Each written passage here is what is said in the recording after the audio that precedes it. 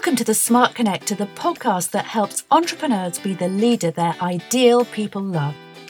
Build your influence, wealth and success, attract others for all the right reasons, and become a smart connector, the architect of your amazing business and life.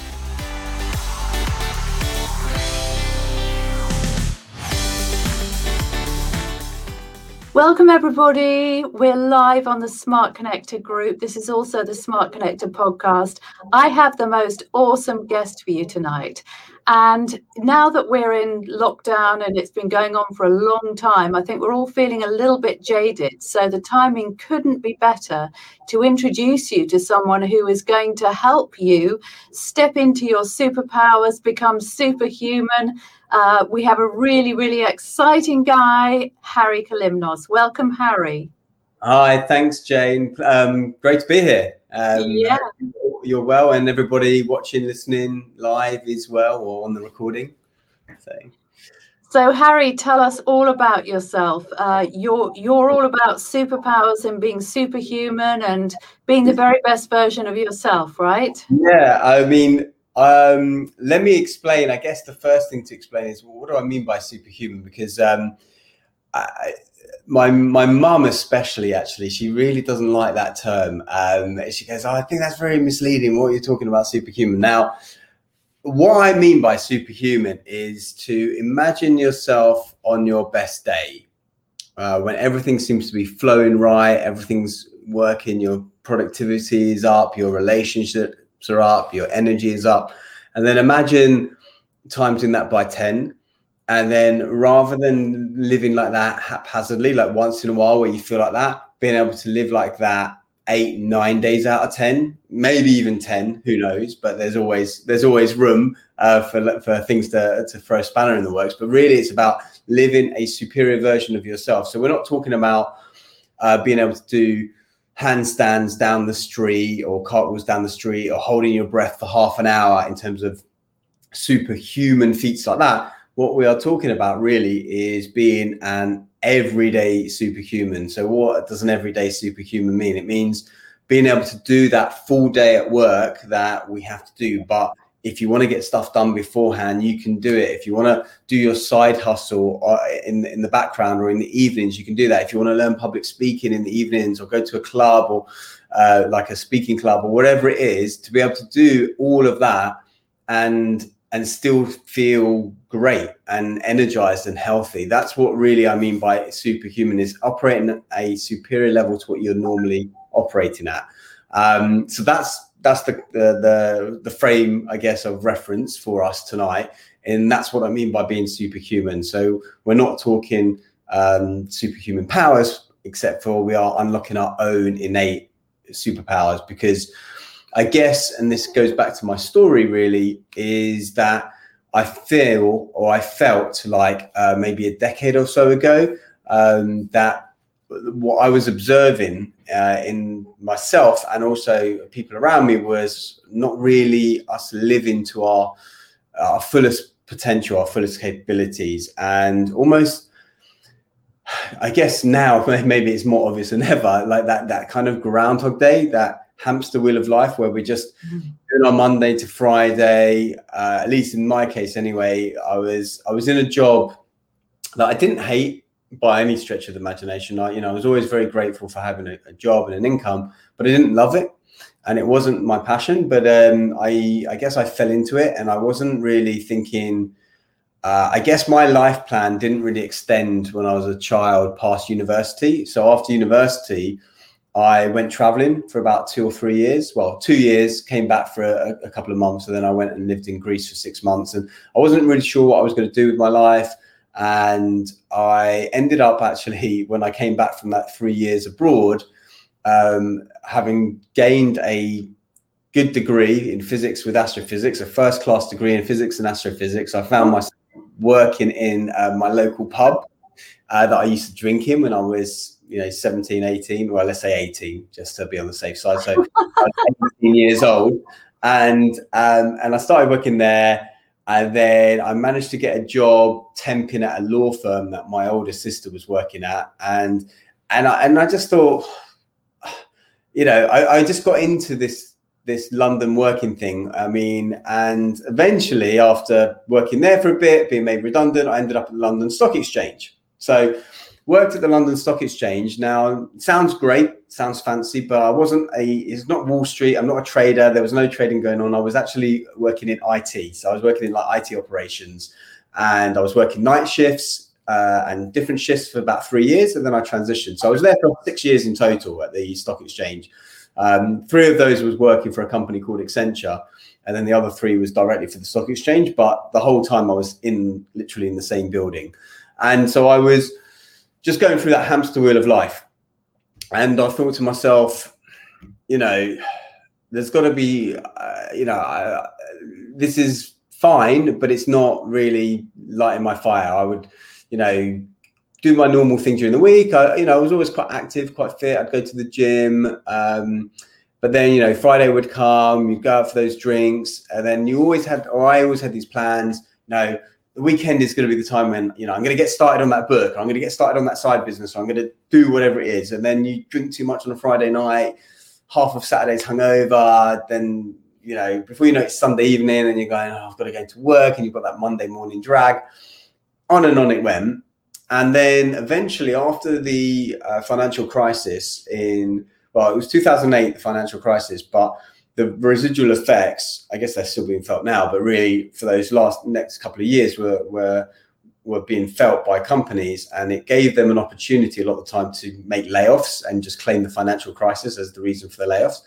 And so they made everybody in my department redundant, except for me actually, not because I was particularly someone that had to be held onto. It's just, I think, because if they had made me redundant as well, they would have had to announce it to the press, not because I'm special or anything, but because I think there's a threshold of like 18 people where you have to then announce it. And I would have been like the 18th person or the 19th person. So I was held on for another couple of months, and then I eventually had to ask for redundancy. And the reason I asked for redundancy is because I guess I was waiting for that sign from the universe, right? Of what am I supposed to do with my life? What am I supposed to be? And the truth is, it never comes, right? You might get hints, especially if you're in tune with your intuition, you might figure things out. But I guess from my perspective, I was thinking, if ever there was a sign that I was supposed to get, maybe it was this redundancy thing. And so I took the redundancy. I started to then pursue some other interests while I had a bit of time off. Namely, a number of years before, I'd come across a term called NLP, Neuro-Linguistic Programming, which is, for those of you maybe watching that aren't familiar with it or have heard something about it but not quite sure, I like to think of it as just a collection of tools, or communication tools, which really are labeling things that we already do, but packaging them up so that we understand and can replicate them. So there's nothing, in my view anyway, some people can get a bit of a bad rap and think, oh, well, NLP is this mind trickery stuff that people use. And Darren Brown is, probably one of the most famous people that has done some NLP, but I equate it, I guess, to like a knife, right? A knife is neither good nor bad. You can use it for good things or you can use it for bad things. And it's the same with any skill that you learn, I think. Anyway, I did an NLP course, and then that led me down a whole rabbit hole, which we can go into as well, which ultimately led me here. There's more to the story, but I realize I've been speaking just non-stop for ages. So yes, it led me down a rabbit hole of personal development, going to different courses. And then I guess, making an even longer story a bit shorter, I started doing a lot of the things that I was noticing other successful people doing. So I started noticing, 5 or 7 or 8 or 10 people out of 10 were telling me to, not me, but were saying this is beneficial. So I thought, oh, maybe I'll try doing this thing. And then another 7 out of 10 were saying this is beneficial. And I thought, I'll try doing that. And over the course of about a month or so, I think I made about 30 small changes. And over the course of about a year, I made maybe about 200. Ooh. And what I noticed was energy levels go up, vitality go up, resilience increase, health increase, relationships focus, productivity, everything went in the right direction. And at the same time, after a few months of not working, I started to contract at the headquarters of Sainsbury's. And what I needed at the time was, what I recognized, I suppose, at the time was, when you're a contractor or a freelancer, unlike when you're employed, you don't get sick pay. I guess you wouldn't get furlough if you were in this situation right now. You would just be let go. And so as a contractor, as a freelancer, you have to, because you're a freelancer, you're being paid a little bit more on a daily or weekly rate for your skills. So you have to be effectively better than what the permanent employees are, or at least appear to be. You have to contribute more, and you have to be there to get paid. You can't take a sick day if you feel sick, or rather you just don't want to get sick. And so whilst I was always into fitness and exercise and activity, ever since I can remember, since 5 years old, I've always been into that sort of side. I wasn't necessarily into health. And I realized maybe a decade or so ago that they're not the same thing. Fitness and health are two separate things. They may be opposite sides of the same coin, but they are slightly different. And I really started to focus on aspects of health and vitality and energy. And I noticed that I wasn't taking sick days, whereas I used to get 4 or 5 colds a year. I maybe get one every 3 or 4 years now, and that's a lot easier and short-lived than it ever has been. And it's only happens when I don't do the things that I eventually discovered and talk about. So, okay. Yeah, so essentially that's a little bit of the backstory. So then we can go deeper into that through the conversation. All right. Well, before we go on, just want to say hi to Sanjeet Bhavanani, who actually introduced us. So hi, Sanjeet. It's great to have you here. Hi, Richard. Richard is here every week. So if you have any questions, doing Unleash the Power with Tony Robbins, Richard says. So we love Tony Robbins, don't we, Harry? He's a bit of an inspiration, isn't he? What do you think? I first listened to his audios maybe 15, 16 years ago now, and listened to them today, and went to UPW maybe 8 years ago. Yeah. And we both went to the Yes Group in London, didn't we? So I don't think that I met you there, but I know we also connected through that, which is the Tony Robbins. Yeah. It was actually going to the Yes Group that really started me down this whole journey, because I met someone on my NLP course who told me about the Yes Group. I went to the Yes Group. Through the Yes Group, I actually went to the first main event I went to, which started the whole ball rolling, was an event by Joseph McLennan III. So Tony Robbins is like top trainer. And I went to an event called the A Factor, which is what it was. Was it called the A Factor at the time? I think it was called the A Factor at the time. And this was, I guess, 2011. And that is when things kind of snowballed. So, yeah. Okay. Well, that's a great introduction. Thank you so much for that, Harry. So let's get into it. So you mentioned that you made all these changes over the course of 1 year. Now, what I'm fascinated to hear, Harry, is a lot of people, I coach people as well, and a lot of people say to me that they haven't got the discipline. I struggle with it myself. I know that it would probably be a very good idea for me to give up chocolate, for example. But I don't, because I like chocolate. And so most of the time we cling on to these habits that are not necessarily very good for us, but they make us feel good in the short term. And I guess what would worry me about making all of those changes is I would think, do you know what? I'd have to give up all these things, these little comforts that make me feel good. So I'd love to know how you managed to get around that and actually find the self-discipline to implement these super duper habits that gave you a longer term payoff in terms of your health and energy and well-being. Yeah, it's a really interesting question. It's one that I get asked a lot of the time. It's I don't have the discipline, don't have the willpower, etc. And I say it's not to do with that. It really isn't, because those things are fleeting and they wane and they ebb and flow. and therefore you will always struggle to resist, like what they say, what resists persists. And for me, there's a couple of ways of doing things. As from what I see as best practice. There's one, which is the one I advocate a lot of the time, is tiny steps and small changes, and never absolutism. So where you say, I'm never going to have something, and I'll give you an example in a moment. Way is where there is a significant, I guess, emotional change in a person.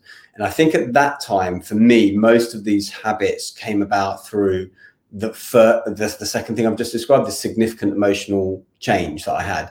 And I guess that came about because I saw lots of people who I guess I admired in one way or another, and shifted my paradigm, my way of thinking about certain aspects of life, and thinking, oh, this is how it could be. The way we've been taught about aging, illness, disease is not actually how it is, which initially maybe angered me, and sometimes still does to this day, to like anger me, especially what we see right now about things.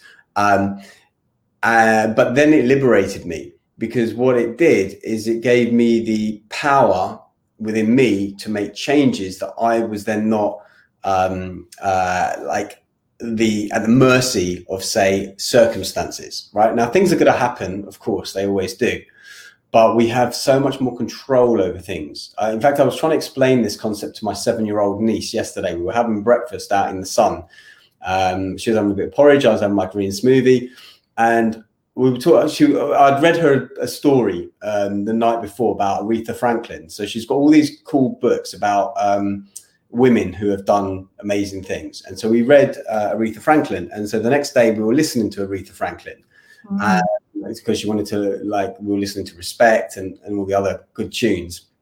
And then she and I couldn't remember whether she was still alive or not. And so we were kind of Googling her, and then we found out she died from pancreatic cancer. And we started talking about longevity and death and everything. And she said, oh, but we can't help how long we live. And I said, well, actually, there are many things we can do which can help us lengthen our life. And, such as what we're doing right now, which is, being on the grass and being in the sunshine and having green smoothies and healthy food and drinking water and getting good sleep and all that.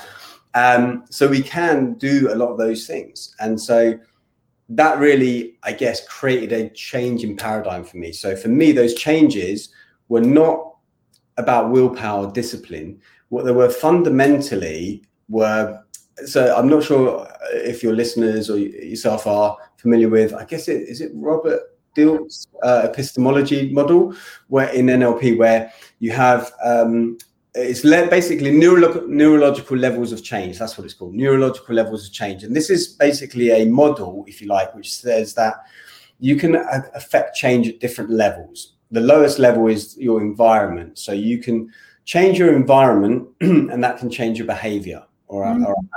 You can change your environment for who you hang around with, because if you always go to the pub, then you're probably more likely to drink. If you always go to the gym or the park, you're more likely to maybe exercise. And so let's say, for example, someone wants to change how they feel, to feel relaxed. They get stressed a lot. Okay. The next level up from environment is skills and capabilities. So you could give them a new skill, for example, such as breathing or meditation, which will help them manage their stress, as opposed to maybe right now what they do is turn to a cigarette to manage their stress. Now, you can give them that skill, but that may not still be enough. They may still go to the cigarette. Now, why do they go to the cigarette? Maybe the level above, which is about values and beliefs, they believe ultimately that maybe smoking a cigarette is cool, right? They see pictures of James Dean smoking. All the cool kids used to smoke, by the chip shop when they're at school. That they may believe that. And therefore, even if you give them the skill of deep breathing, for example, which incidentally, taking a cigarette smoke is really that, but you're going out and you're exhaling all that stress. But let's, maybe take the cigarette break without the cigarette, I suggest. But if that's their belief, it's not going to change. Now, the level above that would be something like identity. So who you believe you are. So my dad, for example, he started smoking at 18. He smoked for 40 years. So until he was 58, 77 now. Gave up like 19, 20 years ago. But he gave up. The last cigarette he had was on the morning of the day of his triple heart bypass. Oh. And he stopped smoking that day. I wasn't actually here. I was on my long travels. I was actually in Australia. And he never had a cigarette again. And he never had an urge to have another cigarette again. And he had no trouble. So you could plump him in a smoky pub and he's not going to be tempted to have a cigarette. Because what fundamentally shifted is he went from being a smoker to not even like an identity of someone who used to smoke but hasn't smoked, to an identity of non-smoker.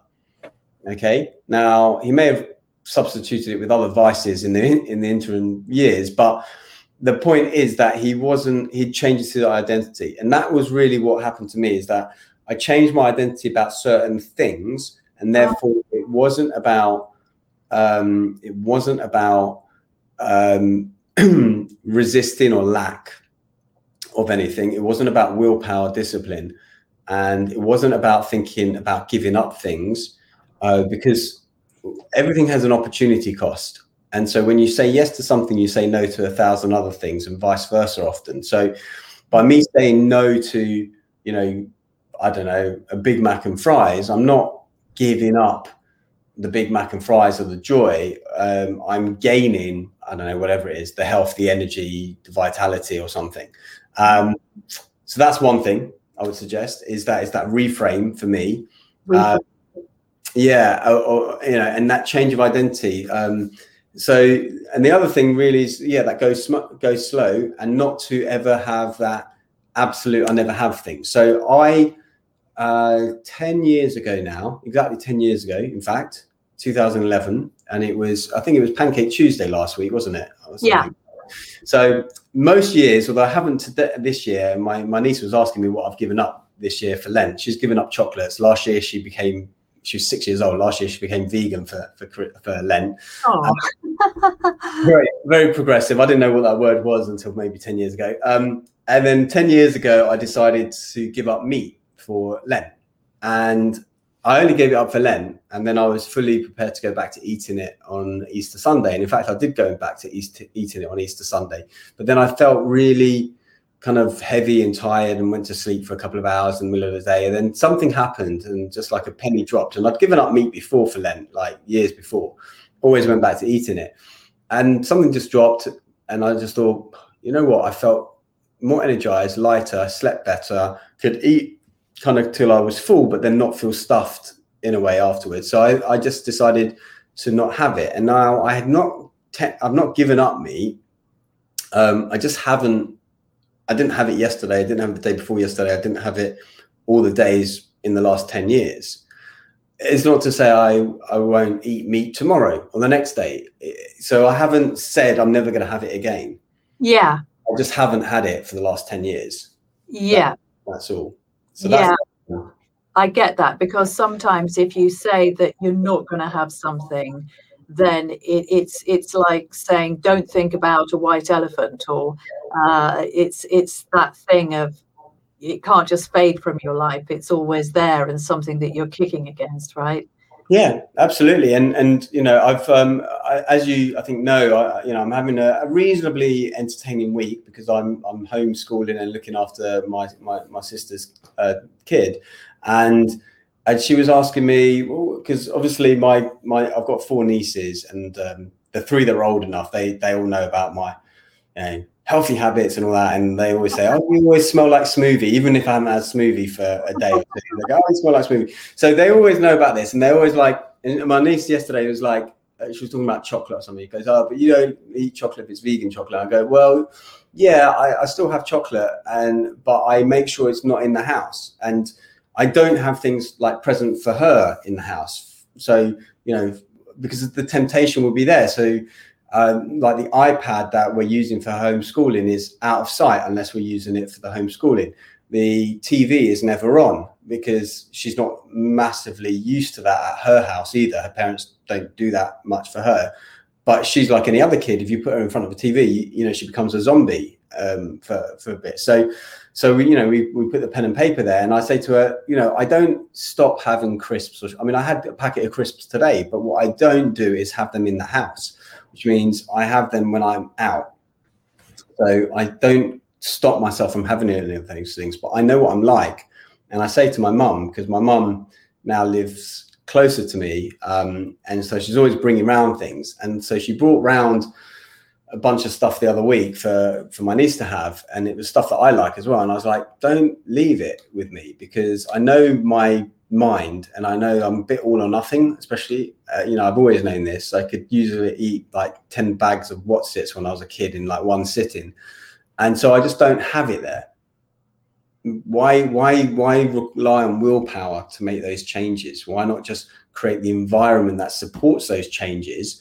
Don't resist ever having that, but have it with awareness. And I think that's the key, is bringing awareness. So if I decide to do something, I know, have chocolate or have something with dairy in it or whatever, I know what that will do to me. Yeah.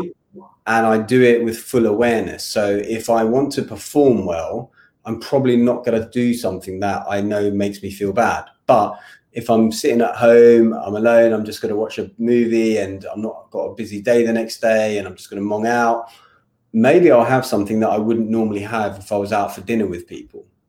Yeah, I get that. And isn't it also partly just about knowing yourself? Because I'm one of these people, for example, that I could eat like a couple of crisps a week, you know, if there was like an open bag or something, because I'm not particularly motivated by crisps. Right, yeah. Even with chocolate, I might have a square after a meal or something like that. Right, good. I'm not like that. It's just that my makeup, I'm just not one of those people that kind of binges on food. I just don't do it. But everybody's different, aren't they? And for some people, the pull of those unhealthy foods, as you said, it's got to be all or nothing. And some people just like that, aren't they? Yeah, absolutely. And I'm probably one of those. I mean, not for everything. And even now when I have my quote unquote unhealthy stuff, it will generally be the better version of that unhealthy stuff if I can, and not too complicated. But I know that, you know, if I've got 6 bags of crisps there in the house, they're not going to last the week or probably even 2 days. Right. But if I don't have them in the house, I might go weeks between buying a packet. So. Okay, so we've got some comments, and Richard said, yeah, okay, so Richard's got, he says he could never be a full vegan. Well, I'm not a vegan either. I'm a megan. Yeah, okay. My version of vegan, which, you know, like I said, I think I was an accidental vegan for about 2 years. Yeah. I think I stopped having dairy like maybe 13 years ago for other reasons, just because someone told me it might help with my sinuses. Yeah. I had problems with all my life, and it turns out it did help. Yeah. And then meat went, and then a couple of years after that, quite by accident, I stopped eating fish. And I didn't realize I'd stopped eating fish for about 6 months. And then eggs, I'm not sure. I think I may have stopped eating eggs for about 2 or 3 years, but probably in the last 5 years, I've definitely, I mean, I had a bit of egg today, actually. So, you know, I'm not too, well, am I prescriptive? I guess I've got certain disciplines and certain foundational principles, which have flexibility with. But yeah, I prefer to say megan rather than vegan. Okay. All right. So one of the conversations that comes up with me and the people that I work with a lot is the mindset of success, because obviously we're on an entrepreneurial group tonight. My podcast is for entrepreneurs. Those are the people that I serve. And a lot of the time, this whole issue of what is the mindset of success does come up. And I was actually having this conversation with one of my personal mentees today.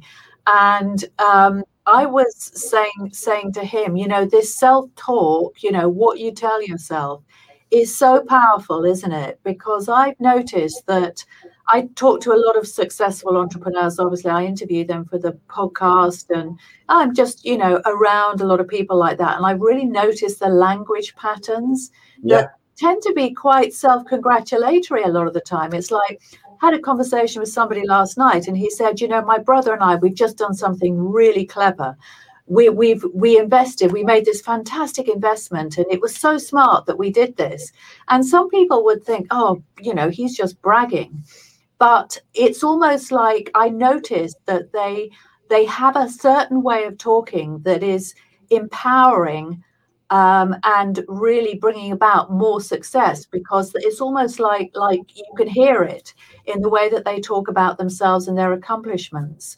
So I'm really interested to explore that, because you've studied NLP, and that's some of that is about language patterns, isn't it?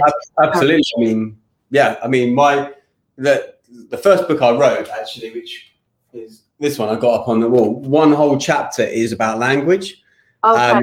So this book was, I guess, written because it was, the idea I was talking about before about changing your identity, changing who you are, because this book is written for all those people that were, starting a new gym pattern, exercise pattern, diet pattern, and then you go back to the same thing over and over again. The reason is because you don't change that. Harry, before we go on, can you just say the name of the book, because some people will be listening on audio? The Thought Gym. The Thought Gym. Okay. And who's it by? Sorry? Who's it? Oh, it's written by you.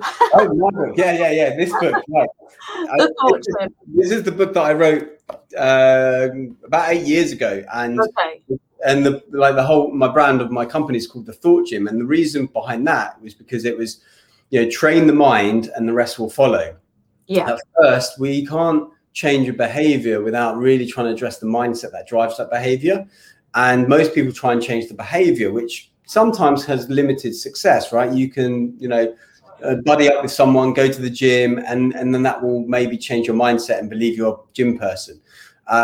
But sometimes working on the mindset first will then make everything else easier as well. And now the mindset's the hardest thing to change. So language is something I'm really, really passionate about focusing in, because like you say, the way that we talk to ourselves, and it was something that I guess we all do. And, I often ask in my talks and seminars, hands up if you talk to yourself, and maybe like a quarter of the audience will put their hand up or something, because everyone has been taught to learn, if you talk to yourself, you're crazy or something. I say, well, those that haven't put their hand up, it's the voice inside you now saying, I don't talk to myself. Okay. That's the voice that's going on. So we all talk to ourselves, and the way that we talk to ourselves creates part of our identity and who we believe we are. Yeah. And even I was again, like I say, I've got my niece on my brain at the moment, because I'm trying to teach her stuff, and so she was struggling with a bit of Lego yesterday, and she was saying, "Oh, this is impossible. This bit." I go. Firstly, we don't have that here, right? There's no impossible. There's no can't. Okay, right? You're still figuring it out. You haven't figured it out yet, whatever the term is, but you've got to catch them young, because otherwise, and I know this through experience, you say, I'm no good at taking penalties, I'm no good at this, or I always miss. Anything like that is just going to be reinforced, and that's what you'll end up believing. And I guess we are, in a way, as humans, designed to drill into the negative in a way. Why is that? Is because it basically kept us safe. Yes. Otherwise, we wouldn't be here today if we weren't inherently aware of, when we come back from our bushwalk, that stick is out of place, and that could mean that a lion has moved it, and we need to be ready for that. So we're drawn to the negative, which is why we're drawn to like the CNN, Crisis News Network, or whatever we want to call it, because it draws us in and it captivates us. And that's not good or bad. It just is. The challenge is that most of what's going on is actually really positive. The reason things are like newsworthy is because they are, by definition, not the norm. Otherwise, there'd be no point in reporting them usually. So how does one change that mindset to then drive towards the positive and say, oh, that was a really good investment versus, oh, I'm going to lose all my money in this investment I've just made? And the thing that I did, and again, this was actually at the Yes Group, Jane. So the first ever Yes Group I went to in January 2011. So I think I went to their first event in December, which was like their basket brigade thing they do, where they give baskets of food out to people. Yeah. And the first actual event I went was then, and it was like a health one. But at the Q&A at the end, one of the speakers suggested doing a 30-day gratitude log. So writing down 3 things that you're grateful for in a book before you go to bed for 30 days. So I thought, I was just at the beginning of this journey. Everything was new and exciting. I was learning about all these things. So I was like, yeah, I'm going to do that. I'm going to do that. Now, I'm by nature, I wouldn't say a negative person, but I'm definitely someone that has more of a critical eye. So I'd probably make quite a good book editor. I can see what's kind of wrong quite quickly. And what I noticed after doing 30 days of that is a fundamental shift in how I saw things, because I started to seek out things that were good in my life. Yeah. And I decided to carry it on, and I've carried it on since that day. I've got filled up tons and tons of books, and about 2 years ago as well, I finally managed to convince some members of my family in our family WhatsApp group to do a 30-day one as well. And we would just write down 3 things that we're grateful for, share it with the group. Now we're on day 800 and something. We literally passed 2 years on the 19th of February. So my intention was just to do 30 days. And then on day 31, my mum wrote in there again. So I didn't say, hey, we've done our 30 days, let's stop. We just carried on. And so now 2 years later, this is a really good way that we keep up with what's going on in the day. Now, you don't have to say what you're grateful for that day. It could be what happened last year or 10 years ago, or 15 years ago, 50 years ago. Could be big, could be small, doesn't matter. But that really can change. That, for me, I'd recommend for all my clients, kind of no matter where their happiness level is, their mindset level is, I always recommend that kind of practice, because it is so fundamentally mindset shifting. That will be the first step to kind of creating that mindset for success, I believe. Yeah, definitely. Actually focusing on what you have got and what is going right, as opposed to what you haven't got and what's going wrong. Yeah, absolutely. As you said, it's the default setting for a lot of people, really, isn't it? Yeah, definitely. And especially at this time, right? Time in our lives, with everything that's been going on, maybe you've been laid off, maybe you're furloughed, maybe you haven't had any income for a while, whatever it is. And, I get that, right? I've had lots of a tumultuous year as well. The thing is, though, that there is good. There is always good, and it's doing that gratitude practice when things are tough. That when it's really counts, not when it's good.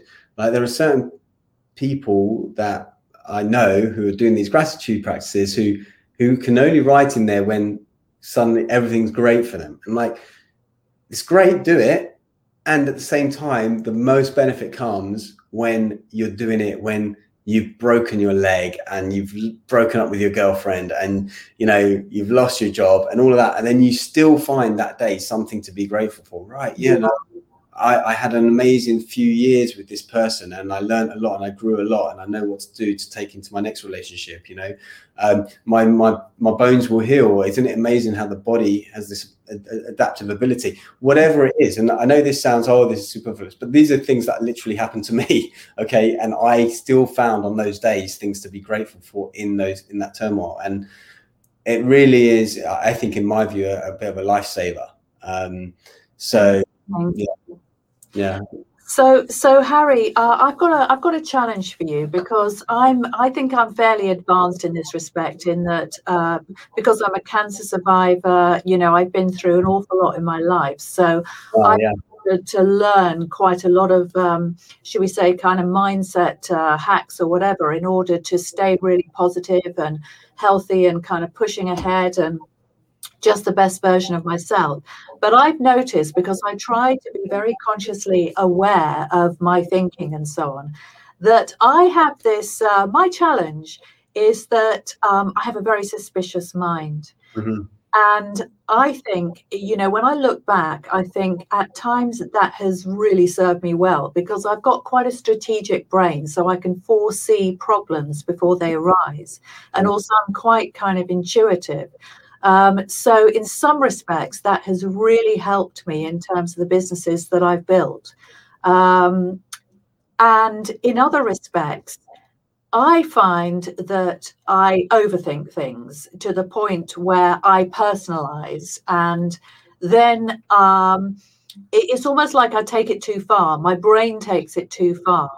And sometimes I see my mind is so dark, I see problems where, people perhaps have kind of quite benign intentions, and I'm sort of reading all of these potential problems and sort of darkness into what they do. And I think I'm not unusual in that respect. No. I guess they're two flip sides of the same coin. But what I'd love to hear your feedback in terms of, okay, so how can I bring a little bit more balance into my thinking using all your toolbox? Yeah. Yeah, it is a challenge. And the reason I say it's a challenge is because I've noticed that in myself as well. And I know where I get it from as well, I think. Where do you get it from? For me, I in terms of that, I guess the suspicion of, well, the bit where you mentioned where maybe people might have benign motives, but actually you think there's, what do they want from me, or what are they after? Yeah. I think I get that from my mum, definitely. As much as she's like my number one fan, love her to bits, I know that she has always been like more guarded, and I guess it comes from her upbringing as well. She came from like not a village, like quite a big town in Cyprus, but I think their family was like the first to be able to have a car in the village, or my grandmother was the first to drive, or something like that. And it's like, other people are kind of looking at you as, and so they're always kind of guarded about that and trusting people. And when I had and so I kind of grew up a bit like that, whereas I was in a previous relationship a number of years ago, and the woman was very much the opposite, and way more kind of expressive and out there and trusting of people. And what I realized, and I started to be a bit more like that, and then I would notice my mom was like, you got to be careful, people might, take advantage of you. And then I thought to myself, well, that's going to happen, right? So firstly I go, that is going to happen, right? Yeah, and it will. It will happen. But let's say it happens 1 or 2 or 5 or 10 times out of 100. Yeah. By building that wall to stop people from, attacking you, you also stop people from coming in as well. Yeah. And I guess it's a challenging one because it serves you. I mean, like when I was traveling for 2+ years, I don't think I had, any like bad incidents. And most of that was because I was deeply suspicious of like, the people, that would be really friendly, because especially like elsewhere in the world, they're really friendly. Like in the UK, we're often like a little bit, especially like London, a bit more kind of reserved. But out there, everyone's like friendly, like, I'll come over for dinner or do this or that. And I'm like, I'm not going into these people's houses or doing this or doing rob me. Yeah, exactly. Everyone's out to get you, And so it did serve me to some degree, because I didn't have any incidents, but maybe I would have had different experiences had I been a bit more open back then. Who knows? Maybe I'd be in a Thai jail now. I don't know, right? But so I guess my short answer is I'm still working on it. But I think part of it is accepting that things like that will happen. The bad things will happen, but if you live your life like that, you then have the potential to lose all the other good things. And so, I've had issues where I don't know, maybe not swindled out of money per se, but you've invested in the wrong thing because you're too trusting of that person, or you've been taken advantage of by that person for something. But yeah, I've had a lot of those incidents. Yeah, and I was listening to Wayne Dyer actually today. I've gone back after a period of about I was listening to audio programs for about solidly for 5 years, like Tony Robbins stuff hundreds of times, Wayne Dyer, Bob Proctor, all of that, Jack Canfield. Yeah. And the last 5-6 years I went to podcasts. Now I've got a bit bored of podcasts. I'm back on all the audio. So I'm listening to Wayne Dyer, And you know, he was talking about how when people have maybe near-death experiences, or you know, they realize a lot of the stuff that, you know, they're worried about, like, is small stuff. You know, I mean, even I was a little bit stressed, right? I live by myself, right? And then I've invited a 7-year-old, and then my sister as well, who's probably worse in terms of messiness than the 7-year-old, into this house. And it's like, you know, like crazy, right? Because, you know, they have so much stuff for such small people, right? With all their books and whatnot, and then mess everywhere. And you got to let go. You've got to let go of that stuff and realize, you know, Les Brown says a great line, which I always remember. He's like, don't sweat the small stuff. He goes, and it's all small stuff. And and I guess it's realizing that to some degree. But you have to think of it in the moment, which is the challenging thing. But you know, I guess you know, bad things do happen to good people, and it's all part of life, isn't it? That we learn through our painful experiences and our challenges, and it's unrealistic unless we just wrap ourselves in cotton wool and don't take any risks and don't go anywhere and don't live life to the full, to expect that we aren't going to get bruised. And so isn't it really just our attitude towards those bruises and how we react and how we choose to react that actually determines our happiness? Absolutely. Yeah, I mean, it's never the thing, right? So one of the equations that I learned from Jack Canfield, I'm sure you would have heard it as well, but E plus R equals O. I'm not sure if you've heard this one or not, but it's not his equation, but I think it's one that I heard from Jack Canfield, probably from the Success Principles. But E plus R equals O just stands for event plus response equals outcome. So the event is losing the job, right? The response might be, normally when I do a seminar, people will say reaction. And I say, actually, we're not looking for a reaction, we're looking for a response, because the reaction and response are different. The reaction is almost automated. Like, imagine if you went to a doctor and you were feeling ill and they said, okay, take this pill, come back in a week. And a week later you go back there and the doctor says, you know, your body has been reacting to this pill. Or let's talk about vaccines, maybe, right? Here's the vaccine. Your body has reacted to the vaccine. Or they come back a week later and say your body has responded to the vaccine, right? What do you really want to hear? That the vaccine is, your body's responding to the vaccine or reacting to the vaccine? So the response is about choice. It's about creating a gap between the stimulus and response that you get. So the stimulus being the event, and, you know, the response having that gap, which allows you to choose. As Victor Frankl, that gap allows you choice. So E plus R, the response to an event. So you lose your job, the response or the reaction might be, this is rubbish. Why did they fire me? I'm going to watch daytime TV for the next 6 months, whatever. And then the outcome is losing job is bad, right? Everyone sucks. Life is rubbish. Or the event is lose your job. The response is, right, I get to spend more time with my kids. I get to work on that side project. I get to finally launch that business that I really wanted to. And therefore the outcome is good. So, you know, I think it was Shakespeare. He said, nothing is good nor bad, just thinking makes it so. And it's Hamlet. Hamlet. Yeah. So, yeah, exactly. So the response is what determines your outcome in life. Because that's ultimately, we don't have much choice about what happens. The only thing we can choose is our attitude and our actions. And so bad things are going to happen, but they are, I always like to think, like, life never gives you anything that it doesn't think you can handle. Okay. And one of the things I heard once, which it's really stuck with me, is that everything works out in the end, or everything turns out okay in the end. And if it's not okay, then it's not the end. You know, it's these things that get me through the last 12 months, right?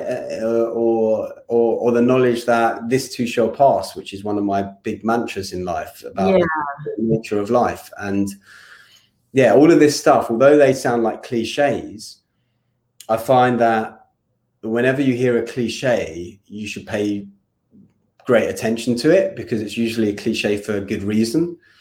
And, it's all a practice. So we're not perfect, things like that. I say this stuff, and I talk about this stuff in interviews or in videos or in talks, but a lot of the time I talk about this stuff because it's for me to learn as much as it is for my audience to learn. Oh yeah, definitely. And I've been through a lot in lots of different ways. And sometimes I think, why me? Why have I experienced all this stuff in my life? And then I just think, well, I'm a generational game changer. That is my role. I think that. And that it kind of frames it. It sort of makes sense of that. Look, I've been here because I've come from that, and I'm going to this, and my children are going to this, and I am the catalyst and the game changer that all of this stuff has to happen to, in order to give me the wisdom to pass it on to the next generation and to be the change maker. And I think you can. That, to me, that is a comforting thought. So I think we all have to find our peace, don't we, with life and all the events that happen. Exactly. And you sometimes we often ask, you said, oh, why does this happen to me or whatever. It could be that you say we're always as humans, we're always searching for meaning, right? Mm-hmm. What does this mean? Why did this happen? Why did I remember my best friend of 20, well, since I was at school, he ended up having a heart attack at 33 years old, and he's like a surgeon, like live hard, party hard kind of person.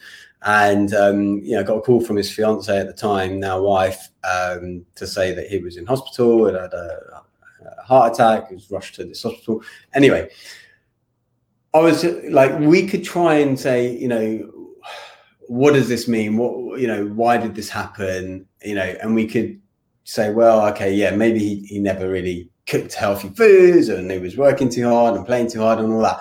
What does all this mean? And I say, like, again, I think it's Shakespeare, nothing has any meaning except for the meaning you give it. And if you decide that it means that this is an opportunity at 33, because actually surviving a heart attack at 33 maybe is more likely than surviving it at 83 or 63, and it gives you a lot more time to change your lifestyle to do things. Mm-hmm. He took a different meaning actually from it, in that, like, life is really short, so I need to work even harder to get what I want to get done. But that's the meaning he's taken from it, right? And that's fine. And ultimately, nothing means anything except for the meaning that you give it, including, we look for the meaning of life. And I like to think of the meaning of life as being a few different things. One is just purely to experience it, right? That's the meaning of life, just to experience life. I guess spirits can't experience things like ice cream and chocolate and crisps. And the other meaning I give it is to love and serve others. And I think that's the meaning of life. Now, I could be wrong in that.